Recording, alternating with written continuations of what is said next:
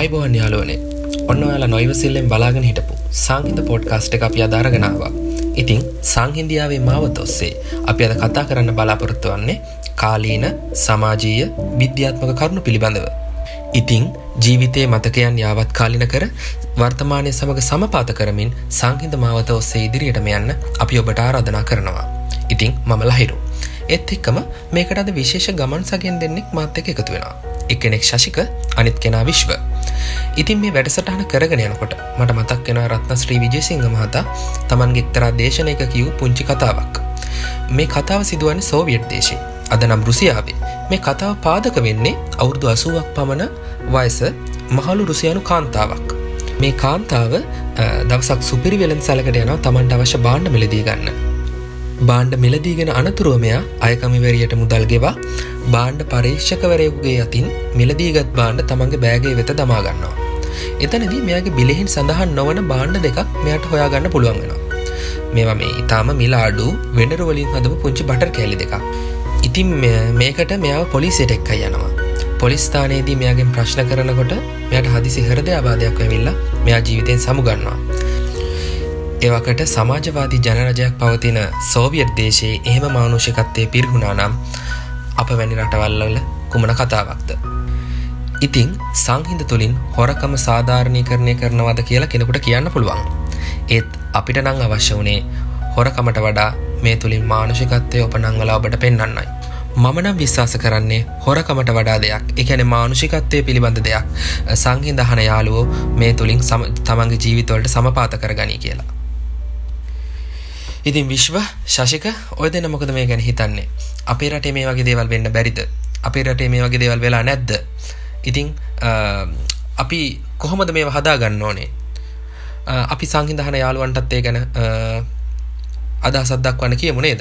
ඔව් ලහිරු, මෙච්චර වෙලා ඉතින් ඇත්තටම අපි හඳුන්වලා දුන්නා. ඉතින් මේක ඔයා කියපු කතාව අපි මෙච්චර වෙලා මේ සාවධානව අහන් හිටියා. ඒක ඇත්තටම ඉතින් මේ සංවේදී කතාවක්. ඇත්තටම මේ අපි රටක් විදියට අපි තාමත් සංවේදී ජාතියක්. ඒ වගේම මනුස්සකම දන්න, අපි හොඳ ආගන්තුක සත්කාර දන්න, අපි හොඳ මනුස්සකම හඳුනන ජාතියක්. ඉතින් නමුත් අපි අර කතා කරපු මාතෘකාවටම අදාළ වෙනවා අපි මේ වර්තමාන සමාජයේ මේ අපේ මනුස්සකම කියන එක ගොඩක් අපි අතරින් ඈත් වෙලා යනවා. මේකට මේ හේතුව විවිධ හේතු තියෙනවා. ඒක ගොඩාක් කරුණු ඔස්සේ කතා කරන්න පුළුවන් කතාවක්. ඉතින් මම ඒකට මේ මූලිකම වෙච්ච කරුණු කීපයක් කියන්නම්. මම දකින විදිහට මම නම් ගොඩක්ම හිතන්නේ මේ මිනිස්සු අර එක එක රාමු වලට කොටු වෙලා ඉන්නවා. ඒ ඔස්සේ කියන්නේ Tamanට සමහරු කියනවා අපි අවිවේකී කියලා. Tamanගෙන් අතින් යන්න ඕනේ යුතුයකම් වගකීම් සමහරු මගේ හැරලා. ඒ කියන්නේ මේ කාර්යබහුලත්වය මිනිස්සුන්ගේ වගකීම් පැහැර හරින්න හේතුවක්. අනිවාර්යයෙන් මේක යාගේ වගකීම් පැහැර හැරීම සාධාරණීකරණය කරලා තියෙනවා. අපි කාර්යබහුලයි කියන එක මත. මම කියන්නේ ඒක කාර්යබහුලයි කියන එක අපි හැමෝම කාර්යබහුලයි නේ. අපි එක එක්කෙනා නියලා සිටින ශේත්‍රය අනුව හැමෝම කාර්යබහුලයි. නමුත් ඒ කට්ටියකට ඒක මේ ඒ වගකීම් යුතුයකම් ඉෂ්ට කරන්න පුළුවන් වෙන්නත්, කට්ටියකට නොහැකි වෙන්නත් ඒක අර තමන් කරන දේ සාධාරණීකරණය කිරීමක් විතරයි මම නම් දකින්නේ මේ කාර්යබහුලයි කියන එකෙන් අපේ වගකීම් යුතුයකම් මේ පැහැර හරින එක. ඉතින් ඕක තමයි ගොඩක්ම කියන්නේ දෙමාපියන්ගෙන් දරුවන්ට වෙන්න ඕන යුතුයකම් ගොඩ විට ඉතින් ඉටු වෙනවා. නමුත් මේකේ ගොඩක්ම මේ අර්බුදේ පටන් ගන්න ඊට පස්සේ පෙරලා දරුවන්ගෙන් දෙමාපියන්ට මේ දේවල් යන්නේ නැත්තේ මේ වර්තමාන සමාජයේ මේ ඇති වෙලා තියෙන මේ යම් තාක්ෂණික පරිසරයේ සහ මේ සමාජ පරිසරයේ ඇති වෙච්ච දේවල් හින්දා තමයි මට තේරෙන විදිහට මේක ගොඩක් මිනිස්සුන්ගේ දැන් ඉවසීම කියන එක නේ. එකක්. අනික් වගේම අනික් කෙනාට ඇහුම්කන් දෙන්න පුරුදු මිනිස්සුන්ට දැන් නෑ. අපිට මේ ඉබරේද වෙච්ච සිදුවීම් ගොඩක් නේ. කියන්නේ මම කියන්නේ එකක් නෙමෙයි කීපයක්ම තියෙනවා. ඉතින් මම කියන්නේ අපිට පුළුවන් නම් අපි තව කෙනෙකුට ඇහුම්කන් දෙන්න අපිට මේ ගොඩක් ඇති වෙන ප්‍රශ්න අපිට निराකරණය මිනිස්සු ඒකත් අවිවේකී. අපි ඇහුම්කන් දෙන්නත් අවිවේකී. ඉතින් ඒ ඔය ඔස්සේ තමයි ගොඩක් මේ අර තව කෙනෙකුට ගරු කිරීම කියන එක නැති වෙලා තියෙන. අනිත් එක අපි මේ මිනිස්සු දිහා මේ එළියෙන් දැකන මේ තීන්දුව తీරන ගන්න හදනවා. මේගොල්ලෝ මේ විදිහයි කියන. ඒකට විශේෂ නමක් කියනවා නේද? ඔව් අපි මේ ඉංග්‍රීසියෙන් එකට කියනවා මේ ජජ්මන්ටල් කියලා. ඉතින් ඒ කියන්නේ මිනිහ දිහා එළියෙන් බලලා මේ තීරණය කරන්න බෑ අපිට. එයාගේ මේ එයාට එයාගේ චරිත සහතිකයක්වත් මුකුත් අපිට එයා දිහා එළියෙන් බලන්න බෑ. මොකද එයා වෙලා ඉන්න මානසිකත්වය සහ අනෙක් දේවල් ඔස්සේ තමයි එයාගේ ප්‍රතිචාරය අපිට ලැබෙන්නේ. නමුත් අපි නිතරම බලාපොරොත්තු වෙනවා අපි ඉන්න මානසිකත්වෙම මේ මිනිස්සයත් ඉඳීවි. එයාගෙනුත් ඒ ප්‍රතිචාරයම අපිට ලැබෙවි කියලා. ඉතින් මම හොඳ උදාහරණයක් කියන්න අපිට දැන් මාර්ගයේ පටු ස්ථානයක අපි වාහන දෙකක් එකට හම්බුනොත් ඉතින් කවුරුත් කැමති වෙන්නේ නැහැ ඉස්සලා තමන්ගේ වාහනේ පිටිපස්සට ගන්නනේ. ඉතින් ඒක සමහරට මිනිසුන්ගේ අර හිතවල තියෙන මහාන්තත්වෙත් බලපානවා. ඒ කියන්නේ එයාගේ තත්ත්වය ගැන දන්නේ එයා විතරයි. අනික් වාහනේ ඉන්න මිනිස්සයා ඒක නොදන්නව වෙන්න පුළුවන්. මම මේ කියන්නේ ඉතින් අන්න ඒ වගේ පොඩි දේවල් අපිට චූටි හදාගන්න නිවැරදි කරගන්න පුළුවන් දේවල් හින්දා ලොකු ප්‍රශ්නයකට මූලාරම්භය වෙනවා. ඒ කියන්නේ අනික් කෙනා වාහනේ පස්සට ගනී කියලා මෙයා අපේක්ෂා කරනවා. එයා අපේක්ෂා කරනවා මම එයාට වඩා උසස් හරි එහෙම නැත්නම් මම යන්නේ රාජකාරී අවිවේකී කමකට. ඉතින් ඒක අනික් මිනිස්සයා අනික් වාහනේ ඉන්න මිනිස්සයා දන්නේ නැහැ. තමාට මේ මිනිස්සයා යන්නේ තමන්ගේ දරුවා රෝහලක වෙන්න පුළුවන්. තමන්ගේ අම්මට අසනීපයි කියලා ගෙදරින් කෝල් එකක් ඇවිල්ලා වෙන්න පුළුවන්. එහෙම නැත්නම් එයා රාජකාරී සේවයට වාර්තා කරන්න ඕනේ මේ වෙලාව ප්‍රමාද වෙලා වෙන්න පුළුවන් නේ. අපිටත් එහෙම අවස්ථාවල් ඕන තරම් දෙන්න දෙන්න. එතකොට මේ වෙලාවේ අපි යන්නේ අපේ ඔළුවේ තියෙන්නේ අර අපේ අරමුණ විතරයි. ඒ වුණාට මේ වෙලාවට ඉතින් මේ අනික් කෙනාට කියන්නේ තේරුම් ගන්න පුළුවන් නම් මේ මිනිස්සයා මෙච්චරම මේ කලබල වෙන්නේ මේ මිනිස්සයාගේ මොකක් හරි හදිසි අවශ්‍යතාවයක් නිසා වෙන්න ඇති කියලා අනික් කෙනාට පොඩ්ඩක් තේරුම් ගන්න පුළුවන් වුණා නම් අඩියක් දෙකක් නේ වාහනේ පස්සට ගන්න තප්පර 3-4ක කාලයක් ඉඳලා අපිට ලොකු ආරවුලක් නිරාකරණය කරන්න පුළුවන්. නැත්තම් වෙන්නේ දෙන්නම වාහනේ නේද එකක වෙනවා. මම හිතන්නේ ඕගොල්ලෝ දෙන්නම වාහනේ දොරවල් දෙක ඇරලා අර හදිසි කියපු හදිසිකාරයෝ දෙන්නමනේ වාහනේ දොරවල් දෙක ඇරලා බැහැගෙන මහා පාර මැද්දේ රණ්ඩු වෙනවා. අපි ඕන තරම් දැකලා තියෙනවා. හදිසි වෙච්ච කාරණාවටත් යන්න වෙන්නේ නැහැ. වෙනම ප්‍රශ්නයකට තමයි ඔක්කොම දේවල් පෙරලන්නේ. අපි ඔකේ කතාවක් තියෙනවා මේ අර මේ ගමන හදිස්සි නම් හිමින් යන්න කියලා. ඒ කියන්නේ ඒකෙන් කියන්නේත් ඒකයි. අපි හදිස්සි වැඩිකමට යන්න ගියාම අපිට සමහරට එක ප්‍රමාද වෙලාවත් ඒ ගමන ය아가න්න බැරි වෙන්න පුළුවන්. එක්ක පොලිසියකින් නවතිනවා නැත්නම් රෝහලකින් නවතිනවා. ඉතින් ඒකින්ද අපිට ගමන හදිස්සි නම් අපි හිමින් ගියා නම් අපිට ඒ ගමනේ අවශ්‍යතාවය ඉටු කර ගන්න පුළුවන්. ඉතින් ඔන්න ඔය වගේ පොඩි හේතු කාරණා ටිකක් නිසා මේ මිනිස්සුන්ගේ තියෙන මහාන් තත්ත්වය සහ මේ කියන්නේ හිතන්නේ නැතිකම මිනිස්සු නිතරම හරි කම්මැලි වෙලා තියෙනවා. මට තේරෙනවා මිනිස්සු හිතන්නේ. ඒ කියන්නේ අර බොහොම මන්දගාමී වගේ මට පේනවා. මටත් තේරෙන්නේ ඒක අපේ අනේ මන් දන්නේ ඒකට හිතීමට මන්දගාමී. හිතීමට මම කියන්නේ මේ මෙච්චර කල් නේද අපේ සමාජයේ කිසිම බද්දක්වත් කිසිම ගාස්තුවක් අය කරන්නේ නැති අපිට මේ කාලයක් මේ කියන්නේ අමතරව මිඩංගු කරන්න වෙන්නේ නැති දෙයක් නෙමෙයි හිතීම කියන්නේ. ඉතින් ඒ හිතීමටවත් පෙළඹෙන්නේ නැත්තේ ඇයි මිනිස්සු? ඒ කියන්නේ අනිත් දේවල් අපි එක සීමා දාගෙන තියෙනවා. ඕක ගණන් වැඩි. ඕකට අපිට වෙලාවක් නැහැ. ඔය දේවල් අපිට හරියන්නේ නැහැ. ඔයගේ දේවල් නැමුණට හිතන එක අපි හැමෝටම හිතන්න පුළුවන්. ඒක වෙලාවත් ඕන තරම්. විශේෂ මට කියන්න ඕන පොඩ්ඩක් මේකක් මේ ඒ වුණාට මිනිස්සු මේ තාක්ෂණයට ලැබවීමට කම්මැලිකමක් දක්වන්නේ නැහැ නේද? ඒකත් ඇත්තටම කියනවා නම් මේ ලහිරු මම ඒකත් මට හැම මිනිස්සයාම තේම ටැබ්ලට් එකක් ස්මාර්ට්ෆෝන් එකක් අනිවාර්යයෙන්ම තියෙනවා. මම ඔකට සෝෂල් මීඩියාස් යූස් කරනවා නිතර. අනිවාර්යෙන් මම ඔකට හොඳ උදාහරණයක් කියන්නම්. ඔයගොල්ලෝ ඒක තමයි මම කිව්වේ අපි හිතන විදිහ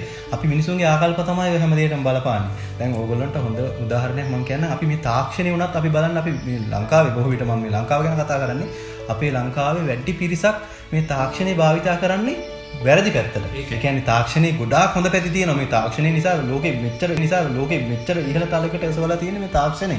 නමුත් ලංකාවේ මිනිස්සු නිතරම පුරුදු වෙලා තියෙන්නේ ඒකේ වැරදි පැත්ත භාවිතා කරන්න. මම කියන්නේ බහුතරය ගැන. කියන්නේ ගොඩක් මිනිස්සු මේ හොඳ පැත්ත භාවිතා කරන මිනිස්සු ඉන්නවා. උනාට ලංකාවේ ගොඩක් කට්ටිය පෙළඹිලා තියෙන්නේ මේ විශේෂයෙන්ම අපි කතා කරන්න ඕනේ මේ පාසල් යන අවදියේ ඉන්න මේ පොඩි දරුවෝ පොඩි මේ නංගිලා මල්ලිලා.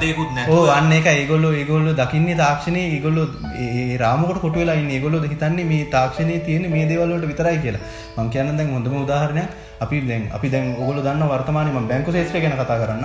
ඉතින් බැංකු ශාස්ත්‍රයේ ගොඩාක් මේ තාක්ෂණික මෙවලම් මතින් දියුණු වෙලා තියෙනවා. ඉතින් ඊටාම ඉහළ තලයක ඉන්නවා මේ ජාත්‍යන්තර තලයේ අනිත් බැංකුත් එක්ක. මම හිතනවා ලහිරුත් මාත් එක්ක එකක වෙයි කියලා. ඒ ලෝකේ තියෙන හැම තාක්ෂණයක්ම ඔය සියලුම මේ හර කාඩ්පත් බැර කාඩ්පත් සහ මේ ස්වයං බැංකු සේවා සෙල්ෆ් බැංකින් යුනිට් කියලා අපි කියනවා. ඉතින් ඒ වගේ දේවල් හැම බැංකුවකම පෞද්ගලිකව රාජ්‍ය සියලුම බැංකුවල ඒවා ස්ථාපනය කරලා තියෙනවා. නමුත් ඒ වගේ ප්‍රයෝජනෙ ගන්න කීයෙන් කී දෙනාද බලන්නකො. ඉතින් මම කියන්නේ අන්නේ ඒ වගේ දේවල් තියෙනවා. මොකද මිනිස්සු ඒක දකින්නේ මේ අවදගත් දෙයක් විදිහට. ඒ පැත්තට යොමු වෙන්න කැමති නෑ. මේ අපි ඔක දන්නේ අපිට ඔක පුරුදු නෑ. එහෙම එතනදී ඒගොල්ලෝ අන්නේ කම්මැලිකම ඒ තාක්ෂණයේ ඒගොල්ලෝට භාවිත කරන්න තියෙන කම්මැලිකම හින්දා අපි ඕක බෑ අපිට අමාරු කියනවා. නමුත් මේ කොහේ හරි තියෙන දෙයක් කියන්නේ අවදගත් කියලා හිතන දෙයක් මේ මොකක් හරි අපි කියන ගොසිප් කියලා අපි කියන්නේ නේද? උපදෝපයක් ආගේ හරි මොකක් හරි කොහේ හරි තියෙනවා කියලා කිව්වොත් සයිට් එක ඒක ලින්ක් එක හොයාගෙන ඒකට account එකක් හදාගෙන ඒ කොහොම හරි කෙනෙක්ගෙන් දන්නේ නැත්නම් අහගෙන ඒක කොහොම හරි download කරගෙන ඒ phone එකේ තියාගෙන ඉන්නවා කිසිම වැදගත්කමක් නැති දෙයක්. ඒ උනන්දුව තියෙනවා නම් අර හොඳ පැත්තට මම කියන්නේ නේද? මම ලහිරු මම හිතනවා ඔයා මාත් එක්ක එකඟ වෙයි. අනිවාර්යයෙන්. ඉතින් ඒකට හොඳ පැත්තට අපිට ඒ උනන්දුව හොඳ පැත්තට යොමු කරන්න පුළුවන් නම් ඇයි අපිට බැරි අලුතෙන් දේවල් හොයාගන්න? නෑ විශේෂ මට කියන්න ඕන තව දෙයක් මේ ග්‍රාමීය පැතිවල මිනිස්සු ගොඩක් ATM එකට මේ ATM කාඩ් එකට මේ ATM මැෂින් එකට ATM කාඩ් එක දාන්න බයයි. අනිවාර්යයෙන් ඒක තමයි මම කිව්වේ. ඒක හොඳම දේ තමයි මේ මිනිස්සු බයයි මේ අපිට මේක දන්නේ නැහැ. අපි මේ කාඩ් එකක් දෙනවා. ඉතින් ඊට පස්සේ බැංක් සර්විස් ප්‍රොවයිඩර්ස්ලාට බයිනවා මේකෙන් සල්ලි කපා ගන්නවා මේකෙන් සර්විස් එකට අපි සල්ලි ගන්න. ඒගොල්ලෝ හිතන්නේ ඒක සංසන්දනය කරලා බලන්නේ තමන් ඇතුලේ පොලිමේ ඉන්නවා විනාඩි 15ක් 20ක්. ඒතකොට ඒ කාලේ වටිනාකමක් තියෙනවා. ඉතින් ඒ දේවල් ගැන මේ හිතන්නේ නැහැ මේ ATM එකකින් ගන්නකොට අපිට ඊට වඩා කොච්චර පහසුද කාලේ අපිට ඉතුරු කරගන්න පුළුවන්ද ඒ දේවල් ඒගොල්ලෝ හිතන්නේ නැහැ. ඉතින් ඒකත් මේ ලොකු ගැටලුවක්. ඒ වගේම තමයි මම කිව්වේ මිනිස්සු ඒ පැත්ත දිනුණු පැත්තට අනික එක තමයි මේ මම දකිනවා මේ සමාජයේ ගොඩක් මේ ඔය බැංකු ශාස්ත්‍රයේ ගනුදෙනු කරුවෝ ඒගොල්ලෝ මේ අර මේ කේවල් කියලා ගැනීම හැකියාව නැහැ යන්ත්‍රත් එක්ක. ඔන්න ඔය ගැටලුව තමයි මට තේරෙන විදිහට තියෙන්නේ. ඒගොල්ලෝ ඒක කියන්නේ දැන් සල්ලි මෙතන අඩුවෙන් ආවොත් මෙතන අඩුයිනේ මහත්තයා කියලා මොකක් හරි ඉරිච්ච නෝට්ටුවක් ආවොත් මේක ඉරිලානේ. මේ දැන් වර්තමානයේ තව ගැටලුවක් තියෙනවා අර මුදල් නෝට්ටු වල විකෘති කිරීම ඉරියන් දීම වගේ ප්‍රශ්න. ඔව් මේ ඇත්තටම සංහිඳ හසන්නන්ටත් මට කියන්න තියෙන්නේ මෙච්චරයි. ඉරිනම් අඳින්න එපා. මම දැක්ක මේ මට බස් එකේදී හම්බෙච්ච දෙයක් මේ මම පබ්ලික් ට්‍රාන්ස්පෝර්ට් එක යනකොට ලංකාවේ මේ සල්ලි කොලයක සනිකර සින්දුවක් ලියලා තිබ්බා. එහෙන් පිටිම ලියුම් ලියපු ඒවා මට හම්බෙලා තියෙනවා. මේ එකයි ලහිරු ඉතින් අනිත් එක ඒක ජාත්‍යන්තරයට අපේ ලාංකිකයෝ ගැන වැරදි ප්‍රතිරූපයක් යනවා නේද? දැන් ඔක විදේශිකයොත් අපේ මුදල් පාවිච්චි කරනවා. ඉතින් ඒගොල්ලෝ මට හිතෙනවා වෙලාවකට මේ ලංකාවේ මිනිස්සු හරි ඉච්චරටම ක්‍රියේටිව්ද කියලා. මොකද මේ සල්ලි කොලවල පවා සින්දු ලියන්න උරු දෙලා තියෙනවා කියලා. ආදරවන්තයන්ට හරි ආදරවන්තීන්ට හරි මතක් වෙන්න දීපු එකක්ද දන්නේ නැහැ සමහර. අන්න ඒකයි ඒ වගේ තමන්ගේ ජීවිතේ පෞද්ගලික දේවල් මතක සටහන් එක නෝට්බුක් එකක් තියාගන්න. ඒකට මේ මං හිතනවා මං සල්ලි කොල නම් පලි නෑ. ඔව් මේ ආදරණීය ඉල්ලීමක් කරන්නේ මේ සියලුම දෙනාගෙන් මේ රටේ මං හිතනවා දැන් ගොඩක් මේ ඔක දැන් නම් ඒක ගොඩක් අඩුයි. දැන් මේ නීති ගේන්න ඕනේ නැහැ. මං හිතන්නේ අපිට මේ ස්වයං සංවරයක් අපිට තියාගන්න පුළුවන් නේද මුදල් භාවිතයේදී. කියන්නේ රටක මුදල් මේ නෝට්ටුවක් කියන්නේ මොකද්ද කියන එක අන්න ඒක ලොකු වටිනාකමක් තියෙනවා. ඒක මම මේ විශේෂ තවත් එකක් කියන්න. මම දැක්කා මේ සුපර් මාකට් එකට ගිහිල්ලා මේ අපි මේ බඩු ගන්නකොට ඉස්සරහා පොලිමේ හිටියා මේ මට ඉස්සරහා හිටියේ මේ පොරින කෙනෙක්. මෙයා හරි ලස්සනට මෙයාගේ සාක්කුවේ මේ පොකට් එකේ වොලට් එකේ දාලා දෙන සල්ලි පිළිවෙලට තියෙනවා. හරි ලස්සනයි. කොළ පිළිවෙලට තියෙනවා. අපේ මිනිස්සෙක්ගේ පොකට් එකක් ගත්තාම මේකේ සල්ලි ඔක්කොම ගුලි වශයෙන් තමයි දාලා තියෙන්නේ. අනිත් එක ඕකම තියෙනවා මේ මුදල් දැන් අපි දැකලා තියෙනවා බැංක් කරන්න කියන්නේ ඩිපොසිට් කරන්න අරගෙන යන සල්ලි බලන්න එක්කෝ මේ අපි කියන්නේ ගුලි කරනවා කියලා නිකන් අපි වෙන කොළ ගුලියක් වගේ ගුලි කරලා පොඩි කරලා තමයි අරගෙන යන්නේ. ඉතින් ඒක මම කියන්නේ ගණ්ඩ දෙයක් තියෙනවා නම් විදේශිකයෙක්ගෙන් හරි ඒ විනය සංවරය ගන්න ඕනේ. අනිවාර්යයෙන්ම මුදල් භාවිතයේදී මොකද අපි දන්නව නේද මේ ලහිරු ශශික අපි මුදල් හම්බ කරන්න කොච්චර දුක් විඳිනවද කියන්නේ. ඉතින් අපි මේ මුදල් නෝට්ටුවට ඒ ගරු කිරීම දුන්නොත් ඒ මුදල් නෝට්ටුව අපි ළඟ ඊට වඩා වැඩි කාලයක් රැඳෙයි කියලා මගේ විශ්වාසයක් තියෙනවා. ඉතින් ඒ හින්දා මේ බොහොම කරුණිකව ඉල්ලීමක් කරනවා මේ මුදල් නෝට්ටු ඒ කියන්නේ අවභාවිත කරන්න එපා. ඒවා මේ පිළිවෙලට ලස්සනට මොකද මේ ඒක අපි ලොකු වටිනාකමක් අපි ඒකට දෙන්න ඕනේ. මොකද මේ දේවල් තමයි අපේ ජීවිතේ හැම දෙයක්ම කරගන්න අපිට මුදල් ඕනේ. ඉතින් අපි මුදල් හම්බ කරන්න තමයි නේද මිනිස්සු මේ මෙච්චර තරඟ දුවන්නේ. මං අර අපි දැන් මේ මාතෘකාවනේ අපේ මනුස්සකම. ඉතින් මේ මනුස්සකම නැති කරගෙන මේ දුවන්නේ මිනිස්සු මුදල් පස්සේ. ඉතින් ඒකින්ද මම ඒකයි කියන්නේ. ඒකින්ද අඩුම තරමේ ඉස්සෙල්ලා මුදල් වලට ඒ ගරු කිරීම දෙන්න. මේ අපි හැම දෙයක්ම අපි පාවිච්චි කරන දේවල් වලට අපි ගරු කරොත් ඒ දේවල් අපිට අනිවාර්යෙන් පෙරලා ලැබෙනවා. මිනිස්සුන්ට කරන ගරු කිරීමත් තමයි ලහිරු මං හිතනවා ඔයා ඒක දන්නවා කියලා. මං ඔයාට ගරු කරනවා නම් ඔයාගෙන් මට ගරු කිරීම අනිවාර්යෙන් නිරායසින් ලැබෙනවා. මං ඔයාට ගරු නොකර ඔයාගෙන් ගරු කිරීම බලාපොරොත්තු වෙනවා නම් ඒක එතන වෙන්නේ නැහැ. ඕක තමයි මේ ගොඩක් සමාජයේ දැන් අද මනුස්සකම නැති වෙලා යන්න ඔය හැම දෙයකටම හේතු මිනිස්සු හිතනවා Tamanට ලැබෙන දේ ගැන විතරයි මිනිස්සු හිතන්නේ. අනික් කෙනාට අපෙන් වෙන්න ඕන දේ ගැන හිතන්නේ. ඉතින් අපි කලින් අපෙන් වෙන්න ඕන දේ නොපිරලා ඉටු කරනවා නම් පෙරලා අපිට මේ දේවල් ලැබෙනවා. ඉතින් මම හිතන්නේ ඔය චුට්ටක් හිතන්න මම කියන්නේ මේ සිතීම තමයි මට මේක කරන්න ඕනේ. මිනිස්සු කම්මැලි වෙලා තියෙන හිතන්න. ඉතින් හිතන්න පුළුවන් නම් අපිට චුට්ටක් පොඩි සංකල්පයකට පොඩි සිතුවිල්ලකට පුළුවන් ලෝකේ ගොඩාක් මේ දේවල් වෙනස් කරන්න. ඉතින් අනිවාර්යෙන් මේ හින්දා මම බලාපොරොත්තු වෙනවා අපේ යාළුවෝ මේ අපිත් එක්ක එකතු වෙයි. ඔක මම හිතන්නේ ඉදිරියේදී අපි බලාපොරොත්තු වෙනවා මේගොල්ලෝගේ අදහස් මේකට ගන්නනේ.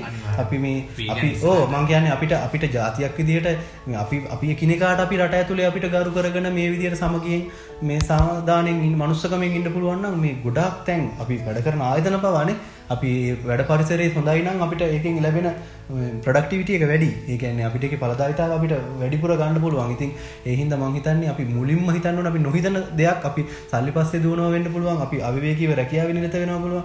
අපි හැමෝම හිතන්න ඕනේ මේ හැම දෙයක්ම ලස්සනට කරගන්න නම් අපිට චුට්ටක් නැවතිලා හිතන්න අපි එදිනෙදා හම්බෙන මිනිස්සුන්ට අපි ගරු කරනවාද කියලා. අපි ඒගොල්ලොන්ට කොච්චර අපි කියන්නේ රෙස්පෙක්ට් කරනවා කියලා අපි ඒගොල්ලන්ට කොච්චර ගරු කරනවද කියලා අපි හිතුවා නම් හෙට ඉඳලා නේද අපි පටන් ගමු මේක. හෙට අවදි වෙනකොට අපි බස් එකේ යන එහා පැත්තේ සීට් එකේ යන මනුස්සයට hina වෙලා කතා කරලා good morning කියන්න පුළුවන් නම් ඒ මනුස්සයා අනිත් දවසේ අපිට good morning කියනවා අනිවාර්යයෙන්. ඉතින් ඒ ගොඩ නැගෙන සුහදත්වයේත් එක්ක අපිට ගොඩක් මේ ඇති වෙන ප්‍රශ්නවලදී සහ අපි අපහසුතාවයකටපත් වෙච්ච වෙලාවකදී අනිවාර්යයෙන්ම මේ පුද්ගලයා අපිට උදව් කරන්න පෙළඹෙනවා. ඒක ඉතින් ඒක මුළු සමාජය ගත කරා නම් මේ ගොඩක් ප්‍රශ්න වලට විසඳුම තියෙනවා කියලා මම හිතනවා ලහිරු. මේ අනිත් එක තමයි මට කියන්න ඕනේ දැන් ඔය සංගීත අසන්නන්ට මේ කවදාවත් දැන් බස් එකේ half sheet එක යනකොට මිනිහෙකුට good morning කිව්වහම කවදාවත් හිතන්න එපා මේ මිනිස්සයා මේ පිස්සුද කියලා හයි කියලා කවදාවත් එයාත් කියන්නේ good morning ම තමයි. කවදාවත් good morning කියලා ඔයාලට පිස්සුද මම ආව අඳුරන්නේ නැහැ කියලා කවදාවත් එහෙම කියන්නේ නැහැ කෙනෙක්. අපි එහෙම හිතාගෙන ඉන්නවා නම් අපි ඇත්තට මේක පොඩි දුර්වලකමක්. ඒ කියන්නේ අපි මිනිස්සු කොච්චරක් බලන් ඉන්නේ මිනිස්සු සමග පෑහෙන්න. අපි කියන්නේ අපේ වචනෙන් කියනවා පෑහෙන්න. මිනිස්සු කතා කරන්න කැමති.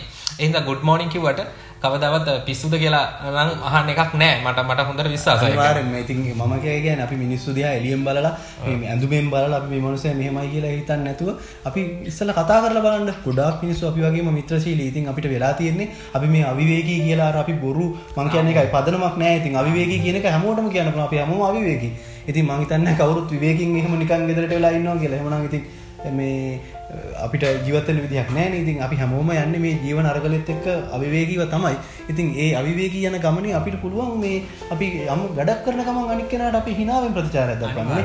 ඉතින් අපි ඒක කියනවා අපේ හිනාවෙන් අපි දෙන ඒ ප්‍රසන්න භවෙන් අනික් මිනිස්සයා ආවේ අපිත් එක්ක කේන්තියෙන් වුණත් ඒ දේ එයා එක ටක් ගාලා අමතක කරලා එයා අපිට දක්වන ප්‍රතිචාරය ක්ෂණිකව වෙනස් වෙනවා. ඉතින් අපිට කරන්න තියෙන්නේ බොහොම පුංචි දෙයක් විතරයි. ඉතින් ඒකයි මම කියන්නේ මේ පුළුවන් තරම් අපි මේ මනුස්සකම කියන එක මේ වැඩි දියුණු කරගමු. ඒකට කරන්න තියෙන එකම දේ තමයි මම කියන්නේ අර අපි හිතන්න ඕනේ. අපි අපෙන් වෙන අඩුපාඩු අපි හදාගමු. අපි අනික් මිනිස්සු දැන් අල්ලපු ගෙදර මිනිස්සයා අපිට දක්වන ප්‍රතිචාරය අපි වෙනස් කරන්න හැදුවොත් ඒ මිනිස්සයා අපි අතර මතකැටුමක් ඇති වෙනවා. ඒකලා අපි අතර ගැටණයක් ඇති වෙනවා. ඉතින් අපි මේ මිනිස්සයා වෙනස් කරන්න කලින් අපිට වෙනස් වෙන්න පුළුවන් නම් අනිවාර්යයෙන්ම මේ මිනිස්සයා වෙනස් වෙනවා. අහලා තියෙන්නේ රට හදන්න කලින් අපි හැදෙන්න ඕනේ කියලා. ඉතින් මම මේකයි කියන්නේ අපිටත් මේකෙන් අපිට මේක රට හදන්න බැරි වෙයි. ඉතින් මම හිතන්නේ තව අපේ යාළුවෝ දෙතුන් දිනෙකට හරි මේ විදිහ ඇත්තටම අපි අතින් මේ දේ මග ඇරෙනව නේද කියන එක චුට්ටක් හිතන්නකෝ. අපි බස් එකේ එහා පැත්තේ සීට් එක යන මිනිහා දිහා බලන්නේ අපි හෑන්ඩ් ෆ්‍රී එක කනේ ගහගෙන අපි කියන ওই සමාජ ජාල වෙබ් අඩවි වල අපිට යාළුවෝ ගොඩයි. නමුත් කරදරයක් වෙච්ච වෙලාවක මල ගෙදරයක් වෙච්ච වෙලාවක මිනිස්සෙක් ගෙදර නැහැ නේ. දැන් අපිට හැමදේම කුලියට කරන්න වෙලා තියෙන්නේ නේද ලහිරු? ඔව් මට තව දෙයක් දෙන්න කියන්න. මට මතකයි මේ ලක්මල් ධර්මරත්න මහත්තයා ලියපු මේ කූඹියෝ ටෙල් නාට්‍යයේ පළවෙනි එපිසෝඩ් එක පටන් ගන්නෙත් ඔය වගේ කාරණයකින්. අනිවාර්යයෙන් ඔය කූඹියෝ ගැන මේ ලොකු මතක් කිරීමක් කරන්න ඕනේ. ඇත්තටම මේ කාලේ යන මේ හරයක් නැති ගොඩක් මං හිතනවා ගොඩක් කට්ටිය මාත් එක්ක ඉන්න කරේ කියලා. මේ රටේ මනුස්සකම නැති වෙන්න හේතුව එක හේතුවක්. ඔය මේ මම ඒක කියනවා අනිවාර්යයෙන් මේ වගකීම මේ මාධ්‍ය ජාල ගන්න ඕනේ. මොකද ඒගොල්ලෝගේ ව්‍යාපාරික පරමාර්ථයෙන් විතරක් මේ දේවල් කරන්නේ නැතුව මේ සමාජයට පොඩ්ඩක් මෙහෙවරක් කරන්න මේක ඉස්සරහට ගියොත් තව ලොකු ප්‍රශ්නයක් වෙන්න පුළුවන්. මේ මොකද මිනිස්සු නිතරම වෛරය ක්‍රෝධය තමයි මේ ටෙලි නාට්‍ය හරහා මිනිස්සුන්ගේ ඔළුවට යන්නේ. නිතරම මිනිස්සු හිතන්න පුරුදු වෙන්නේ ආත්මාර්ථකාමීත්වයේ සහ තමන්ගේ අරමුණ මුදුන් පමුණවා ගන්න කොහොමද කියන එක. තව කෙනෙකුට වෛර කරන එකට තව කෙනෙකුට වින කරන එක තමයි මේ ගොඩාක් බහුතරයක් මේ මම හිතන්නේ මේක අපේ දේශීය ටෙලි නාට්‍ය නෙමෙයි. ඉතින් ඇත්තටම අපේ දේශීය වශයෙන් ඔය අගය කරන්න ඕනේ කුඹියෝ වගේ ඉතාමත් ලස්සන නිර්මාණ බිහි වෙන කාලයක ඇයි අපි මේ විදේශිකයන්ගෙන් මේ බොරුවට බදු ගෙවාගෙන මේ ටෙලි නාට්‍ය ගෙනල්ලා ඇයි අපේ මිනිස්සුන්ගේ මේ මොළ විකෘත කරන්නේ? කියන්නේ මේ හරයක් නැති ටෙලි නාට්‍ය ඇත්තටම මේ දේවල් හදන්න මේ මාධ්‍යයටත් වගකීමක් තියෙනවා. ඉතින් මේ දේවල් කරන්න පුළුවන් නම් මේ ඇති වෙන ගොඩාක් ප්‍රශ්නවල මේ මිනිස්සුන්ගේ ප්‍රචණ්ඩකාරී බව සහ මිනිස්සුන්ගේ මේ තියෙන ආත්මාර්ථකාමීකම කියන එක ගොඩක් මට හිතෙනවා දැන් මේ සමාජයේ පොඩි දරුවෝ ඉඳලා ඒව බලන්න වෙලවිලා තියෙනවා. හරි වැරදි දෙමව්පියෝ විදිහට කවුරු හරි මේක අහන් ඉන්නවා නම් පුළුවන් තරම් මේකට මේ සහයෝගය දෙන්න තමන්ගේ දරුවෝ නිර්මාණශීලී කරන්න පුළුවන් තරම්නේ. අනිවාර්යෙන් ඒකෝදෝ දේවල් අර පූර්ණ ළමා සංවර්ධනය කරන්නේත් අපි ඔය හින්දාලා හිරු. අනිවාර්යයෙන්ම ඔය හැදෙන ළමයි ලොකු වුණාම ඒගොල්ලෝගේ ප්‍රතිචාරය සමාජයට මම නම් හිතන්නේ ලොකු අර්බුදයකට ඉස්සරහට මුණ දෙන්න වෙනවා. මම කියන්නේ අර කියනෝනේ අර මේ නියපොත්තෙන් කඩන්න තියෙන දේ පොරවෙන් කපන්න තියාගන්න එපා කියලා අපේ පැරණි කියමනක් තියෙනවා. ඉතින් මම කියන්නේ මුතුන් මිත්තෝ අපේ ඔවා කිව්වේ මේ නිකන් කට කහනවට නෙමෙයි. අනිවාර්යයෙන් මේකින්ද අද දෙමාපියෝනේ නියපොත්තෙන් කපන්න තියෙන දේ කපලා අද ඔයගොල්ලෝගේ ජීවිතේ නම් ගෙවිලා ඉවරයි වෙන්න පුළුවන් 4න් 3. ඉතින් මේ අනාගත පරපුරවත් අපිට ලස්සන රටක් හදාගන්න උදව් කරන්න කියලා මම මේ ඉල්ලීම කරනවා ලහිරු. ඉතින් මොකදට ඒ ගැන කියන්න තියෙන්නේ? ඔව් ඇත්තටම මට කියන්න තියෙන්නේ මේ මට මතක් වෙනවා මේ ඔය එකිනෙකාට ගරු කිරීම සහ මේ ආදරය කලාව නිර්මාණය කියන මේ මාතෘකාව ගත්තාම මේ අපේ මේ කරුණාරත්න දියුල්ගනේ මහත්තයාට මේ ලියනවා සින්දුවක් මේ රත්නශ්‍රී විජේසිංහ මහත්තයා මේ මගේ දුවේ නුඹ අවදියෙන්න. ඒ කියනවා මේ අවසාන පදපේලිය ඝන කළුවරට අප පෙම් කළොත් ඉර හඳ තරුවලට ණය ගෙති ලොව දුන්නු දේවල් අපට හෙට ලොවට පෙරලා දිය යුතුයි. ඔබ මේ ලොවට ආදරේ නම් මුළු ලොවම ඔබටත් ආදරේ. අනිවාර්යෙන්ම. ඉතින් මං හිතන්නේ මේ ලෝකෙ මීට වඩා ගොඩක් ලස්සනයි නේද ලහිරු? අපි හැමෝම යාළුවෝ. අපි අර තුන් සිංහලයේම නේද? ඉතින් අපි ඇයි හිතන්නේ මේ ලේනෑකම් ගැන විතරක් ඇයි හිතන්නේ? අපි සමහරට අපි නොදන්න වුණාට අපි ළඟ ලේනෑකම් පවා ඈතට ගිහිලා දුරස් වෙච්ච නෑ වෙන්න පුළුවන්. අපි මේ ඉන්නේ. ඉතින් ඒකින්ද අපි තව මිනිස්සෙක් හැමෝම නිතරම අපේ සමීප ඥාතියෙක් වගේ දකින්න පුළුවන් නම් මං කියන්නේ මේ ආයතනයකට වැඩක් කරගන්න ගියාම නේද අපිට ඒ විදිහට දකින්න පුළුවන් නම් මේ අපිට පුළුවන් මේ ලෝකයේ ගොඩාක් මේ වර්තමාන සමාජයේ මේ කාලීනව ඇති වෙච්ච ගොඩාක් ප්‍රශ්න වලට මේ විසඳුම තියෙනවා කියලා. නේද? ඕගොල්ලෝ මොකද හිතන්නේ? අනිවාර්යයෙන්. ඉතින් යාළුවනේ අපි අද සංහිඳ පොඩ්කාස්ට් එකට හොඳ ආරම්භයක් ලබා ගත්තා කියලා හිතනවා. ඒ වගේම අපේ ප්‍රොඩක්ෂන් වැලියු හොඳට අප්ඩේට් කරගෙන දෙවෙනි එපිසෝඩ් එකට අපි යන්න බලාපොරොත්තු වෙනවා. ඒ වගේම තමයි අපි අද කතා කරන්න ගත්තේ ගොඩක් කාලීන තේමාවන් කීපයක්. ඉදිරියේදී අනිවාර්යයෙන්ම සමාජීය සහ විද්‍යාත්මක කරුණු කතා කරන්න බලාපොරොත්තු වෙනවා. විශේෂයෙන්ම කියන්න ඕන දෙයක් තියෙනවා. ඉලුමිනේෂන් පොඩ්කාස්ට් එක කරන සත්‍යජී අයියා මලින්ද අයියා මේ දෙන්නට ගොඩක් ස්තුති කරන්න ඕනේ. මොකද මේ දෙන්න තමයි අපි මේ තත්ත්වයට ගොඩක් ඉන්ස්පයර් කළේ. ඒ වගේම තමයි හයිපර්ස්ටෙලා කරන හෂාන් නුළුවිටිය. ඒ වගේම ශවින්දු අවිෂ්ක කියන යාළුවෝ දෙන්නටත් අපි මේ විශේෂ ස්තුතියක් කරනවා. මොකද එයාලත් අපිට ගොඩක් උදව් කරන අය. ඒ වගේම තමයි ඉතින් ඉලුමිනේෂන් පොඩ්කාස්ට් එක අහන්න එයාලගේ කමියුනිටි එකත් එක්ක ඉලුමිනේෂන් කමියුනිටි එකත් එක්ක එකතු වෙන්න. මම දැක්ක ලස්සන මේ ළඟදී ලස්සන ටී-ෂර්ට් වගේක් එහෙම ඩිසයින් කරන්න හදලා තියෙනවා. හයිපර්ස්ටෙලා එකක් දැන් ලස්සනටම යනවා. හයිපර්ස්ටෙලාත් අහන්න එයාලගේ හයිපර්ස්ටෙලා කමියුනිටි එකට එක්ක එකතු වෙලා හොඳ හයිපර්ස්ටෙලා කෙනෙක් වෙන්න. ඔබට සයිකොලොජි සම්බන්ධ පොඩ්කාස්ට් එකක් අහන්න පුළුවන් මයින්ඩ් හොරයිසන්. එයාලගේ කමියුනිටි එකත් එකතු වෙන්න. ඒ වගේම අපේ කමියුනිටි එක සංහිඳ පාමුල ඒකත් එක්කත් ඔයාලට එකතු වෙන්න පුළුවන්. ඒ වගේම තමයි දන්න කියන යාළුවන්ටත් කියන්න අපේ කමියුනිටි එක ගැන. ඉතින් අපි අද කතා කරපු අපේ පළවෙනි එපිසෝඩ් එකේ වැරදි අඩුපාඩු තියෙන්න පුළුවන්. අපි ඔක්කොම කතා කරමු අපේ කමියුනිටි එකේ. ඉතින් අදහස් දක්වන්න පුළුවන්. අපි අද ඉදිරිපත් කරපු දේ ගැන අනිවාර්යෙන්ම අපිට ඒ අදහස වටිනවා. ඒ වගේම තමයි Apple Podcast එක හරහා අපි වහනවා නම් අනිවාර්යෙන් රිවිව් එකක් දෙන්න නම් අමතක කරන්න එපා. ඔව් ඉතින් අපි මේ වැඩසටහන අවසන් කරන්න තමයි මේ සූදානම් වෙන්නේ. ඉතින් මම හිතනවා ඔයගොල්ලොන්ට මොකක් හරි මේක ගැන පොඩි අදහසක් ආවා කියලා අපි ඉදිරි වැඩසටහන් පිළිබඳව. ඉතින් අපි අර ලහිරු කිව්වා වගේ අපි මේ කාලීන ප්‍රශ්න සහ සමාජීය ප්‍රශ්න සහ විද්‍යාත්මක පැත්තට යොමු වෙච්ච අපි ඉදිරි කොටස් ඒ විදිහට අපි එක එක කරුණු ඔස්සේ අපි කතා කරන්න බලාපොරොත්තු වෙනවා. ඉතින් අපි හරවත් දෙයක් දෙන්න තමයි අපි ඇත්තටම අරමුණ මේ වැඩසටහන තුලින් අර ලහිරු සඳහන් කරා වගේ මේ හැම පොඩ්කාස්ට් එකක්ම කලින් සඳහන් කරපු ඉතින් ඒවා ඇත්තටම සමාජයට හොඳ දෙයක් දෙන්නේ. ඉතින් ඒක අගය කරන්න ඕනේ. මම ඒක කියන්නේ මම ලහිරු අගය කිරීමක් කරනවා. මොකද ඒ ලහිරුට ඒ පුංචි සිතුවිල්ල ඒ පහළ වෙන්න ඒ ඉලුමිනේෂන් පොඩ්කාස්ට් එක ඒ විදිහට දායක වුණා කියලා නිහතමානීව අගය කරා. ඉතින් ඒගොල්ලොත් ඒව අගය කරලා තිබුණා. ඉතින් ඒක අනිවාර්යෙන් අපි අගය කරන්න ඕනේ. මම එකයි කිව්වේ අපි කාට හරි රෙස්පෙක්ට් කරනවා නම් ඒක අපිට පෙරලා ලැබෙනවා. ඉතින් ඒ දේවල් සමාජයේ තියෙන්න ඕනේ. අපි හැමෝම මේ සෝදශීලීව මේ සමාජයේ මේ හැම දෙයකදී මේ යනවා නම් ඇත්තටම මේ ගොඩක් ප්‍රශ්න වලට අපි කලින් සඳහන් කර මේ මනුස්සකම අඩු වෙන්න හේතුවත් ඒක තමයි. ඉතින් ඇත්තටම මේ මනුස්සකම තියාගන්න පුළුවන් නම් අපි රටක් විදිහට අපිට මේ ලෝකේ ඉදිරියේ ගොඩක් ඉස්සරහට ගිහිල්ලා ගොඩක් දේවල් ජය ගන්න අපිට ලෝකෙත් එක්ක තරඟ කරන්න හැකියාවක් තියෙනවා අනිවාර්යයෙන්ම. මේ ඉතින් අපි බලාපොරොත්තු වෙනවා ඔයගොල්ලෝ අපිට මේ වැඩසටහන පිළිබඳව ඔයගොල්ලෝගේ අදහස් අපිට යොමු කරයි කියලා. අපි ඒ ඔස්සේ අපි ඔයගොල්ලොන්ට වැදගත් වෙන වටිනා දෙයක් අපි ඔයගොල්ලොන්ට ලබා දෙන්න තමයි අපේ උත්සාහය. ඉතින් මේ අපි අදට සමුගන්නවා. ඔව් ඉතින් මට කියන්න ඕනේ මේ හැම වෙලාවෙම මිනිස්සුන්ගේ මානසිකත්වය කියන එක අපි හැම වෙලාවෙම අපේ හිත තුළ රැක ගන්න ඕනේ. ඒක තමයි ගොඩක්ම අපි මූලිකත්වය දෙන්න ඕන තැන. තව දෙයක් කියන්නම් මිනිස්සු කොච්චර පරිණත වෙන්න මේ නිහතමානීත්වය කියන දේ අපි ඉතාමත් අගය කරන්න ඕන දෙයක්. ඒ වගේම තමයි ඕ කට්ටියට අපේ කමියුනිටි එකත් එක්ක එක් වෙන්න පුළුවන්. Facebook එකේ සංහිඳ පාමුල කියලා ඔබ සර්ච් කරොත් ඔබට අනිවාර්යෙන් එයා හම්බ වෙනවා. ඒ නිසා අපේ කමියුනිටි එකත් එක්ක ඔබ එකතු වෙන්න. තව දෙයක් කියන්න. ඒත් එක්කම ඉලුමිනේෂන් පොඩ්කාස්ට්, මයින්ඩ් හොරයිසන්, හයිපර්ස්ටෙලා මේ වගේ තියෙන ඒවා හැම එකක්ම අහන්න. ඒ වගේ ඔබගේ දැනුම අප්ඩේට් කරගන්න. ඉතින් එච්චරයි නේද අපිට අද කතා කරන්න තියෙන්නේ. එහෙනම් නැවත එපිසෝඩ් එකකින් එන්නම්. අපි එහෙනම් ඔකටට අලුත්ම විද්‍යාත්මක සමාජීය කාලීන ප්‍රශ්න හමුවේ අපි නැවතත් එපිසෝඩ් එකක් තියන්න ඉක්මනින්ම බලාපොරොත්තු වෙනවා. එහෙනම් අපි ගිහින් එන්න. මම ලහිරු. මම විශ්ව. මම ශශික.